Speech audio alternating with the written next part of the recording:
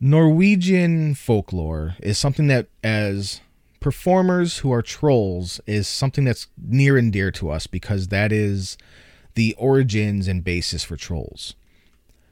That's why this week we are reading the story Butterball, written, or not written, but from the collections translated and chosen by Peter Kristen Abjornsen and Jørgen Moe, as read by Jennifer Haskell. There was once an old woman who sat baking. She had a little boy, and he was so round and fat and fond of good things to eat that she called him Butterball. And she had a dog called Goldtooth. And all at once the dog started to bark. "Run out, my little Butterball," said the old woman, "and see what Goldtooth is barking at." So the boy ran out and came back in and said, "Oh, heavens help me! Here comes a big, tall troll hag with her head under her arms and a sack on her back." "Well, go run under the breadboard and hide," said his mother. Then the big troll came. "Good day," she said. "God bless you," said Butterball's mother. "Isn't Butterball at home today?" asked the troll.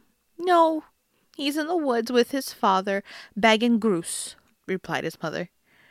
"Devil take it," said the troll. "I've got such a fine silver knife I wanted to give him." "Pip, pip," he said. "Here I am." And he came out.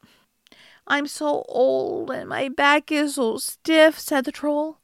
"You'll have to pop down into the sack and fetch it yourself." When Butterball was well down inside, the troll swung the sack on her back and rushed out through the door.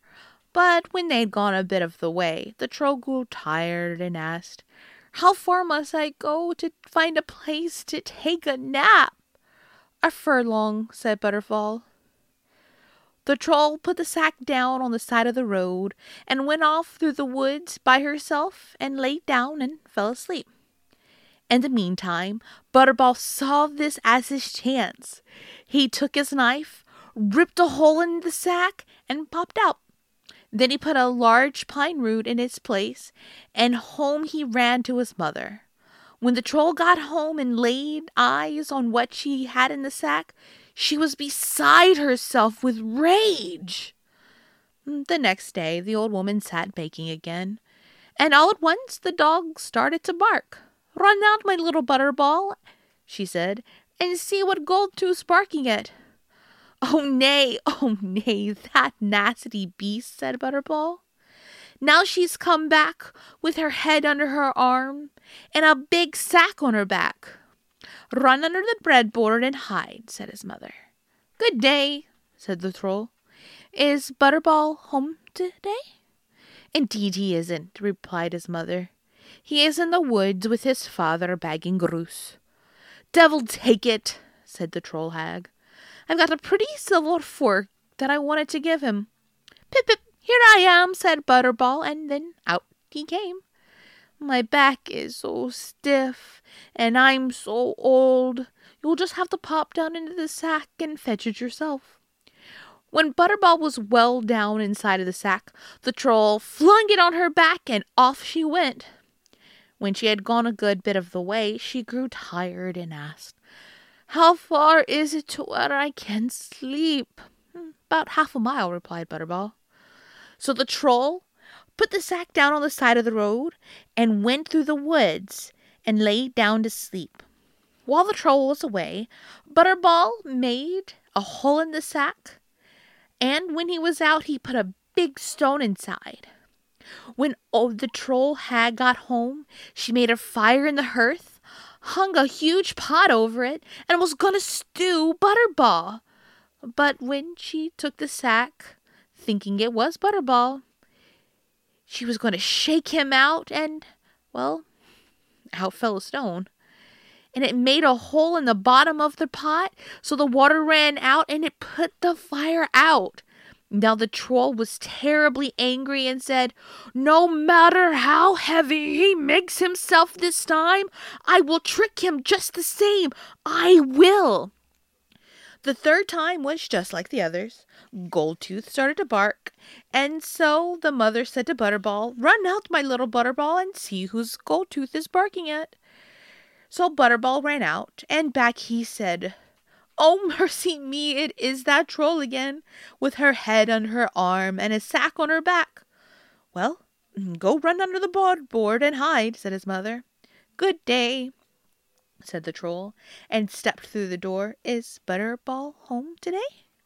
"Indeed he is not," said the mother. "He is out in the woods with his father bagging grouse." "Devil take it! I've got such a pretty little silver spoon I wanted to give him." "Pip, pip, here I am," said Butterball, and came out from the breadboard. "My back is so stiff. You'll have to pop down into the sack and fetch it for yourself." When Butterball was well inside, the troll threw the sack on her back and set off on her way. However, this time she didn't go off by herself and lie down and sleep, but strode straight home with Butterball in the sack. And when they got there, it was a Sunday. Then the troll said to her daughter, "Now, you take Butterball and cut him up, make a broth out of him, and by the time I come back, for now I'm going to church and invite all of our friends for a feast." When the troll had gone, the daughter was going to take Butterball and butcher him, but she didn't quite know how to set about it. "Wait, I'll show you how to do it. I will," said Butterball. "Lay your head down on the stool and you'll see." And so she did. Poor thing. Butterball took an axe and chopped off her head just like a chicken's. Then he put the head in the bed and the carcass in the pot and made broth of the troll's daughter. And when that was done, he scrambled over to the door, dragging the pine root and stones with him, and he placed them over the door and the other on the troll's chimney pipe. When the folks came home from church, he saw the head in the bed, and they thought that the daughter was asleep. But then they walked over to taste the broth. "Tastes good," said one troll. "This is good Butterball broth." "Tastes good. This is daughter broth," said Butterball, but they paid no attention to him. Then the mountain troll took the spoon and was going to taste. "Tastes good, this Butterball broth," he said. "Tastes good, this daughter broth," said Butterball, perched in the chimney pipe. They took to wondering who was talking, but wanted to go out and have a look, and when they got to the door, Butterball threw the pine root and the stone at their head and killed them all. Then he took all the gold and silver there was in the house. Now and he was rich indeed, if you please, and he just went back home to his mother. The end.